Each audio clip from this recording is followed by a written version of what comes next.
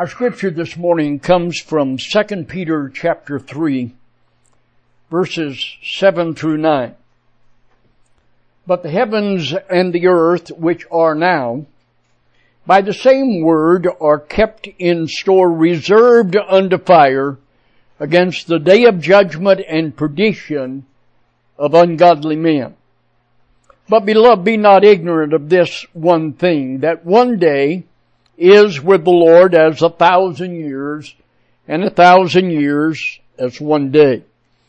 The Lord is not slack concerning His promise, as some men count slackness, but is long-suffering to usward, not willing that any should perish, but that all should come to repentance. This passage of Scripture introduces the provision that God has given us for the final destruction of planet Earth. God has promised that though He has destroyed the earth and life upon it in the past with the flood, that He will no longer do that, but He reveals not by water but by fire. This next time, I've called it a Molotov cocktail, that God has prepared no flood, but it's going to be burn, baby, burn, as this earth and this atmosphere itself dissolve and melt with a fervent heat. But there is a new heaven and a new earth that's going to come into existence. Let's look this morning at what God has to say concerning that destruction.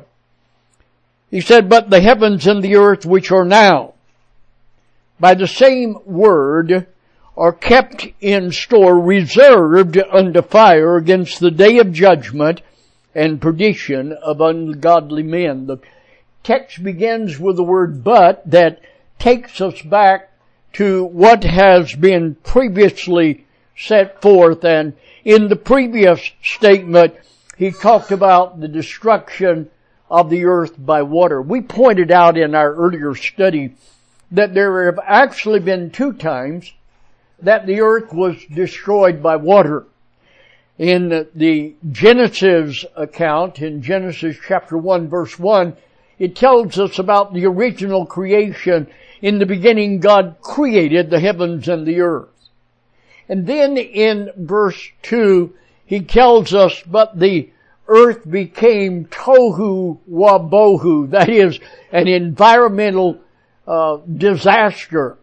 The environmentalists today would love to understand that and go back to that point and point out perhaps that's what's coming in the future, except God's revealed to us a different plan that He has for it all. So, while He destroyed the earth in the original creation, and while He destroyed the earth in the Noahic flood, He sent forth a promise at that time that never again would He destroy it by water, but now we receive the understanding that He has placed in the heart of the earth, in the center of this earth, there is a fire burning. I noticed in some of the scientists' approach to the core of the earth, they say, well, it's not a flame, but so it's not a fire, but it's hotter than the sun. In the center of the earth is the core of this earth. Be careful about following the science, but they say it's hotter than the sun. He has reserved that for His plan for what He intends to do with planet Earth. But the heavens and the earth which are now. The word heavens, you might note, is plural. There are actually 3 heavens that are described in Scripture. As a matter of fact, the Apostle Paul refers to it directly, telling us that there was a time in which he was caught up into the 3rd heaven. Now, because there's not a lot of information that's given beyond that. There are all kinds of theories and ideas that are being propagated as to the three aspects of heaven, so that they have those in some of the cults that teach, depending on how you live life here, which level you're going to be on in heaven. That there are going to be degrees of burning fire in hell, and depending on how bad you've been, how bad you'll be burned. And on the other hand, that there are three heavens, and therefore you can ascend to the highest heaven if you really serve God and live out that design. Well, that's man's viewpoint. The Scripture does not identify that, but rather the Scripture identifies the three heavens as being the atmospheric heaven that goes up about 60 miles, and then the stellar space where the stars and the planets of the sun and all of that is, and then wherever beyond that, wherever the third heaven is, perhaps a totally different dimension, is identified as the throne room of God. So the plural is used that is identified here by Peter, but the heavens, plural, and the earth, which are now. The heavens and the earth, after the originals were destroyed, and we have the reestablishment of life here upon the earth with the Noahic family bringing life back upon the earth, that too is appointed to destiny, not by water, but by fire. Fire throughout the Word of God, while it is oftentimes literal, and this certainly is described as a literal fire, when we get further into the study, we find the elements dissolving, and all that is related to a literal fire is diagrammed for us here. But even when the symbol is used, it refers to judgment. The judgment of God is coming.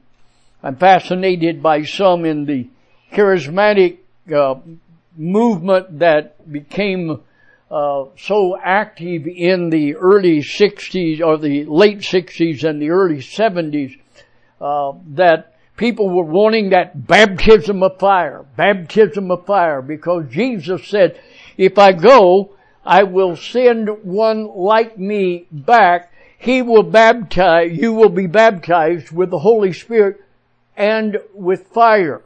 So people wanted to be baptized with the Holy Spirit and the word baptized means to be immersed in, and at the same time they connected that fire, and so they wanted the baptism of fire. Well, don't pray for that.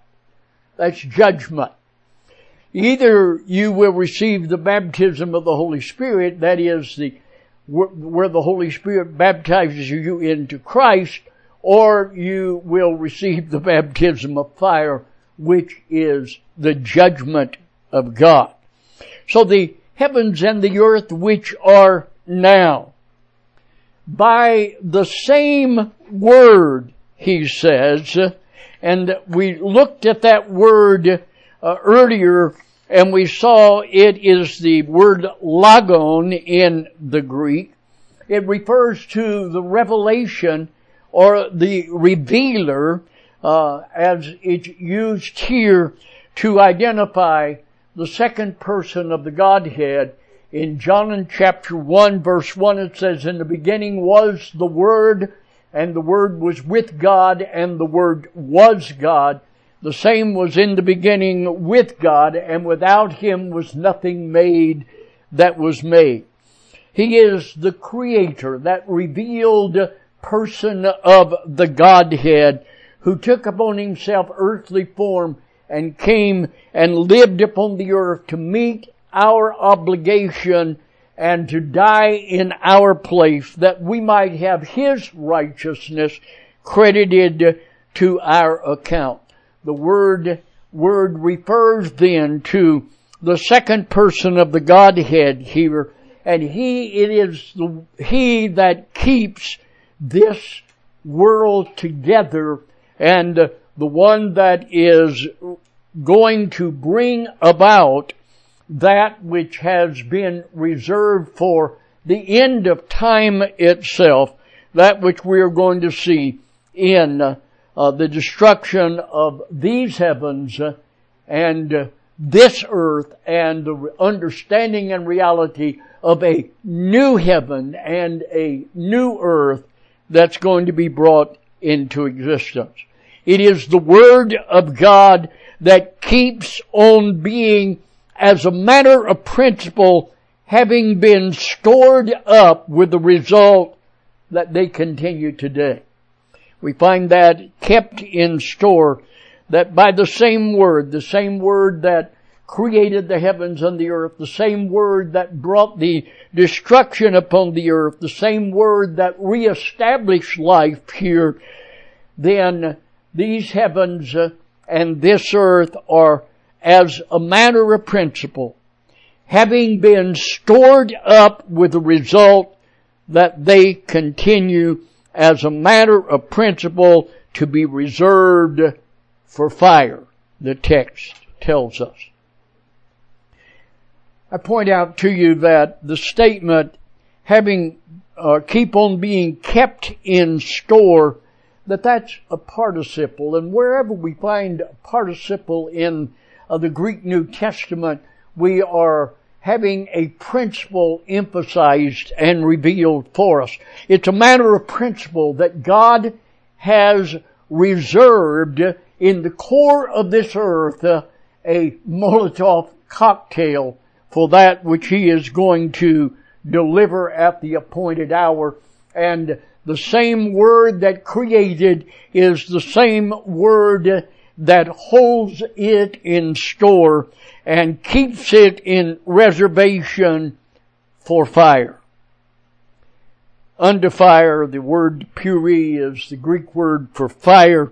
It's used here to identify that, as a matter of principle, the Word of God has reserved this earth and these heavens for fire. Notice he says, against the day of judgment and perdition. I point out that the word "the" is not found in the Greek text before the word "day," nor is it found before the word judgment. The identification of leaving the word "the day" off, he's not talking about specifics, he's talking about characteristics. If the Bible uses, or in the Greek New Testament uses the word "the God," it's talking about the God specifically. But if the word "the" is not there and it simply says God, it's identifying His attributes, His character, the qualities of God. And that same rule is seen here. It's not the day of judgment. There is the day of judgment that's been pointed out. But the writer here, Peter, under direction of the Holy Spirit, it leaves off the day and simply says day of judgment and day of perdition, to emphasize the characteristics of that day. What a day it's going to be when these heavens become on fire and this earth melts with a fervent heat and simply dissipates and disappears, and a new heaven and a new earth are brought into existence.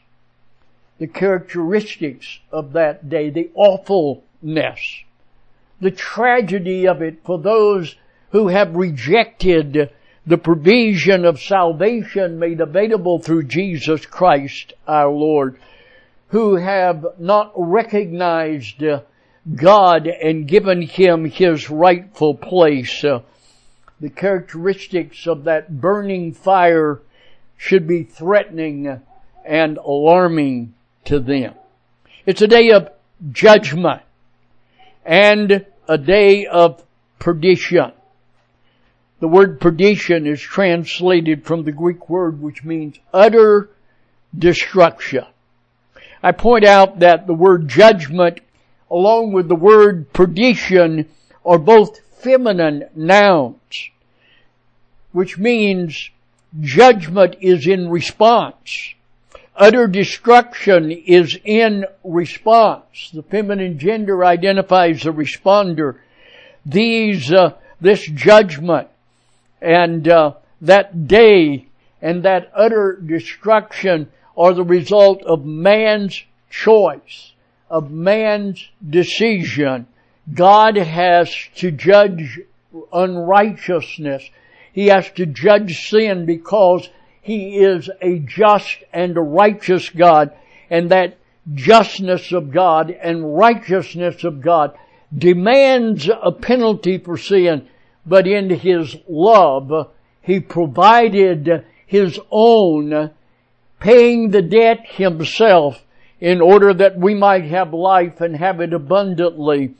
And so our response is going to be called upon based upon the response that He initiated because of His judgment. It's going to be a day of judgment and utter destruction of the ungodly. Asabon is the Greek word that's translated ungodly. The word actually means those who disregard the person of God. Those who disregard the person of God.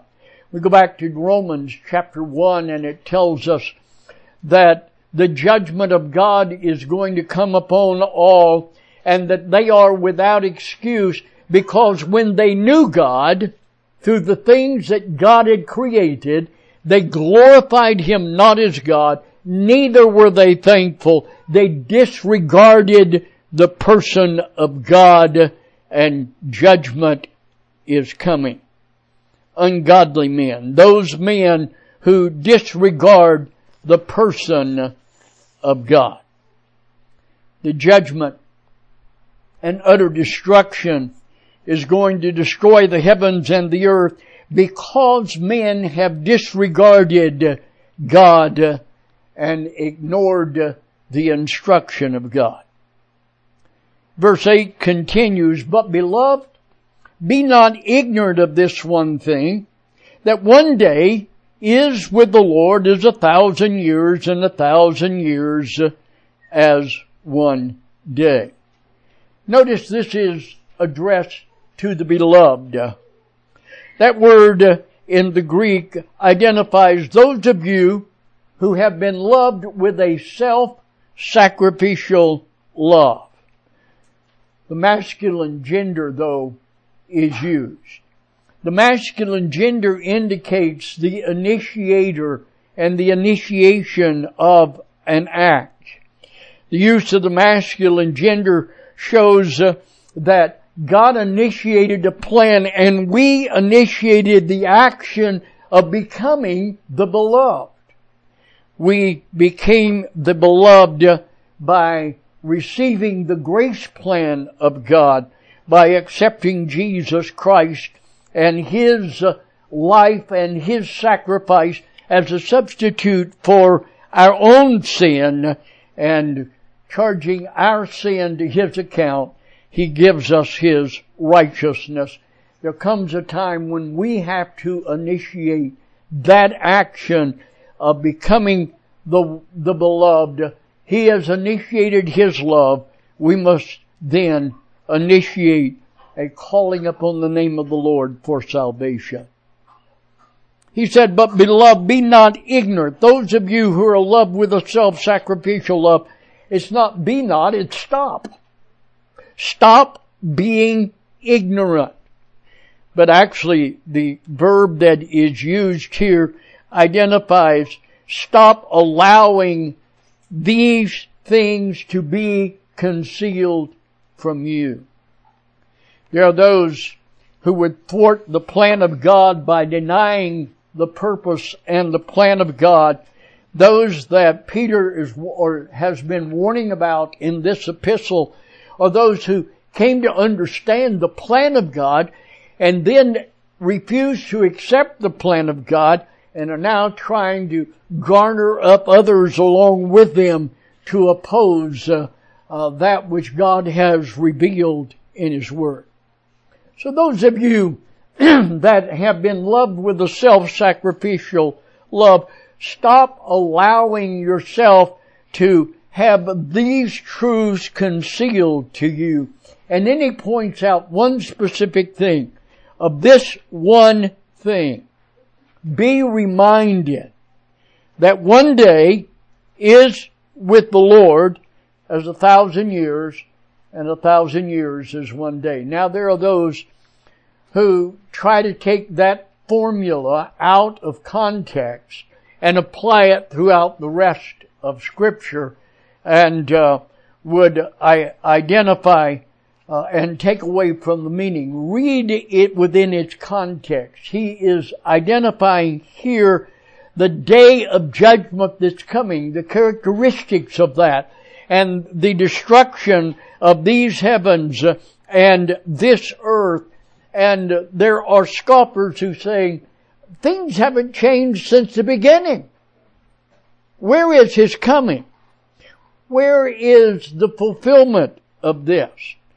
So he said, remember, we're dealing with a timeless God. I don't know if you become conscious of that as often as I do when I pray and I seek some provision of God now, not later, but now, and recognize that when we ask things of God, we are dealing with a timeless God.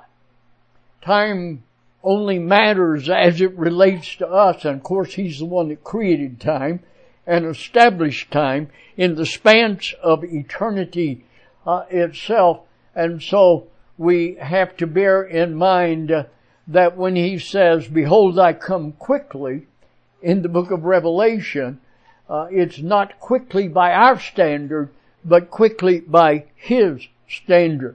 And by the way, that passage we saw in Revelation in our study of current events in light of Bible prophecy, we saw that when He makes that statement, behold, I come quickly, it is quick even by man's standard, because that's the end of the tribulation that is being cited and His second coming. But we hear Peter say, not only do we need to be reminded of this one thing, that one day is as with the Lord 1,000 years, and 1,000 years as one day, but we need to hear Him as He continues by saying that the Lord is not slack concerning His promise, as some men count slackness, but is long-suffering to usward, not willing that any should perish, but that all should come to repentance. The Lord.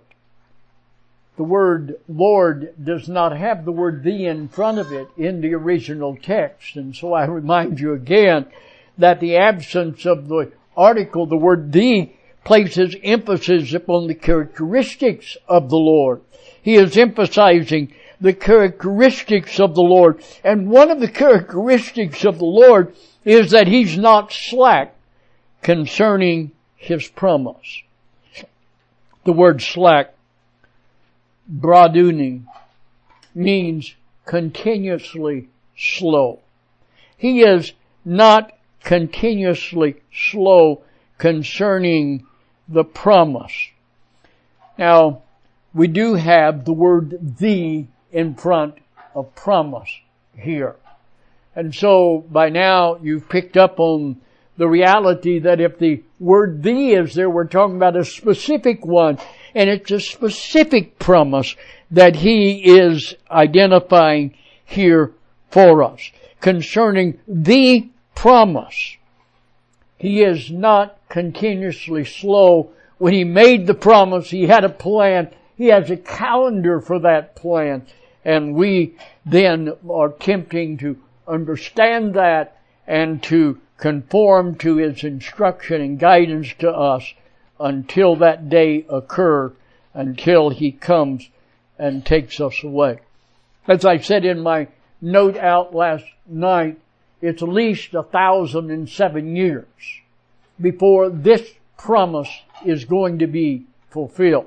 Now don't say, well, I may find some other things to do next Sunday, like going boating or something or other, because the starting for that 1,007 years begins with the rapture of the church. How long is it going to be till the rapture of the church? He hasn't revealed that. He's given us some guidelines that shows it could happen today. Could have happened yesterday. Well, we know it didn't yesterday, but we don't know yet about today. So that calendar of 1,007 years will start when the church is raptured from the earth. And the church will be raptured from the earth at the appointed hour, not revealed to you and I as the bride of Christ by the bridegroom. When in the Jewish wedding ceremony, the bride did not know when the bridegroom was going to come. All she knew was the bridegroom had gone back to his father's house, and he was preparing a place for her, and at the appointed hour that he appointed, he would come and get the bride and take her to his father's house. That will start the calendar for 7 years to finish the Jewish administration in the 7-year tribulation. Then we'll come back with the bridegroom as his bride to the earth, and the 1,000 years will be fulfilled. So when we say the promise, we're talking about the destruction of these heavens and this earth. That's at the end of the millennial reign of Christ. 1,000-year reign following the 7-year tribulation, but the rapture could begin that counting and countdown even today. But until He comes, He has given us a work to do, and we are to be about that work day by day. The promise is of this heavens and this earth being dissolved, and a new heaven and a new earth coming into existence then at that point.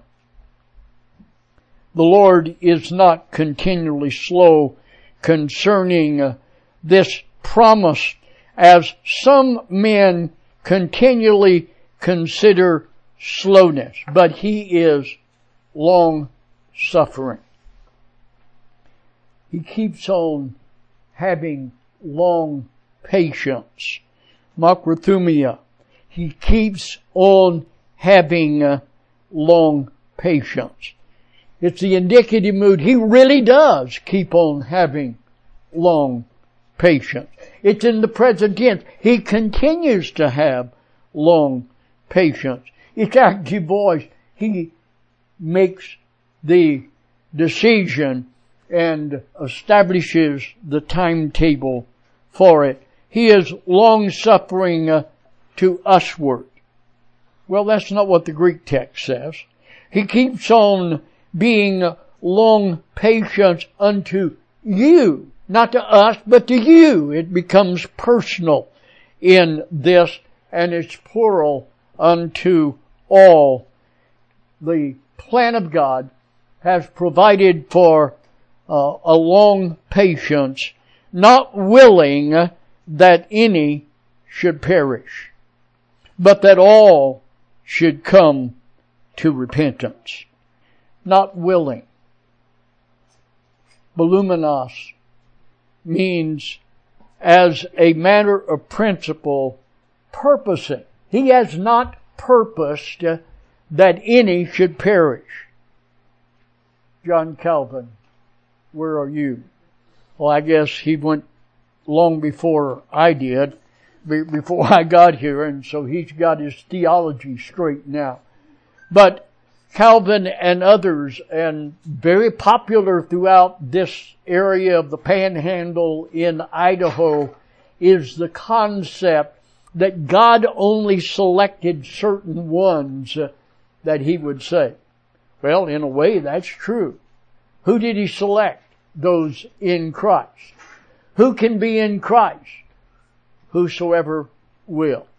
But that's not the view of the Reformed. In theology, they would say, no, God selected certain ones, and they're the only ones that can be saved, and He gives them salvation and the ability to believe even after they're saved. Then they get the ability to believe, and salvation is finalized, and they are secure. No, this says God has not purposed that any should perish. I was in a discussion with a Reformed preacher one day, and he said, well, we need to understand that God has only selected certain ones. And I said, well, what do we do with Peter's writing when he said, God has not purposed that any should perish? God's not willing. He said, well, what is the will of God and what God has purposed are two different things. I said, well, apparently you're not familiar with the Greek language. I said, this word, willing, I'm glad to hear you say that God has a purpose, because this word willing, volumenos, means making it a matter of principle to purpose. No, God wills, no, He purposes that no one must perish. He has not set up a plan that would eliminate any, but rather He has set up a plan that all should come to repentance. That all should make it their purpose to come into repentance. Metanoia, translated repentance, means a change of purpose. So these three verses should read this way. But the heavens and the earth now, by means of the same word, keep on being as a matter of principle, having been stored up, with the result that they continue as a matter of principle to be reserved for fire into the day of judgment and utter destruction by men who disregard the person of God. And those of you who are loved with a self-sacrificial love, stop allowing this same thing to be concealed from you, that one day with the Lord is as 1,000 years, and 1,000 years is one day. The Lord is not continually slow concerning the promise, as some men continually consider slowness, but He keeps on having long patience unto you as a matter of principle, not purposing that any should make it their purpose to perish, but that all should make it their purpose to come into a change of purpose. So don't be taken in by the scoffers who try to convince you that Christ is ignoring His promise to come again. They operate, as we've seen in Peter's epistle, in the environment of their own lust pattern. They attempt to convince you that nothing has changed since creation. They have chosen to ignore the facts. Not only did God destroy the creation by flood in the days of Noah, but He has stored up fire in the heart of the earth for a future destruction. So stop allowing that fact to be concealed from you. God operates on a different timetable than man. The Lord has a purpose in delaying His coming. And He hasn't delayed it, it just seems delayed to us. It's according to His plan.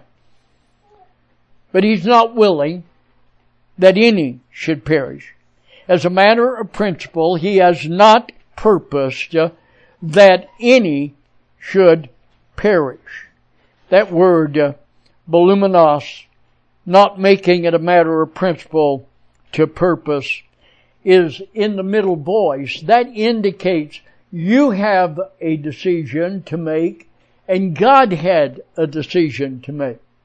God does His work of providing salvation through Jesus Christ. We do ours by accepting His provision instead of trying to stand on our own or do it ourselves.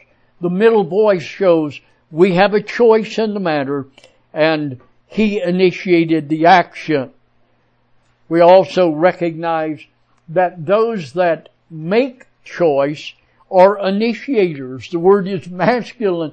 And so we initiate the action, and we must initiate the action of receiving Christ as our personal Savior. Now, what is our purpose then? Our purpose is that we should come to repentance.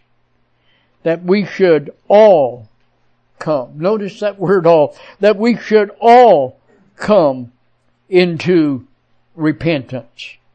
The word repentance then, metanoia, to change our purpose and go in the opposite direction. To call upon the name of the Lord for salvation. Because the Bible says that all have sinned and come short of the glory of God, and the wages of sin is death, but the gift of God is eternal life through Jesus Christ our Lord. The Bible says, with the heart man believes unto righteousness, but with the mouth confession is made unto salvation. For whosoever shall call upon the name of the Lord shall be saved. Our work, our calling is as a sojourner. God is fulfilling His purpose by waiting until the appointed hour. My question for you is, have you taken advantage of that time and modified your purpose so that you have a purpose of living according to the design that He has set up for us as sojourners, as foreigners not living in our own country, but living alongside the locals to do the business of our King. Let's pray. Father, we ask your blessing upon each in our assembly today. We thank you for the opportunity that we have of examining your word. We pray for understanding, not just of what it says, but Father, that we might understand how to apply it. And as we go throughout this week, that we might see those appointments you have established for us so that we might represent properly the King of Kings and the Lord of Lords. Minister to each one as we go throughout this week, keeping us in your care, mindful and having an ability to recognize your direction. We pray in Jesus' name. Amen.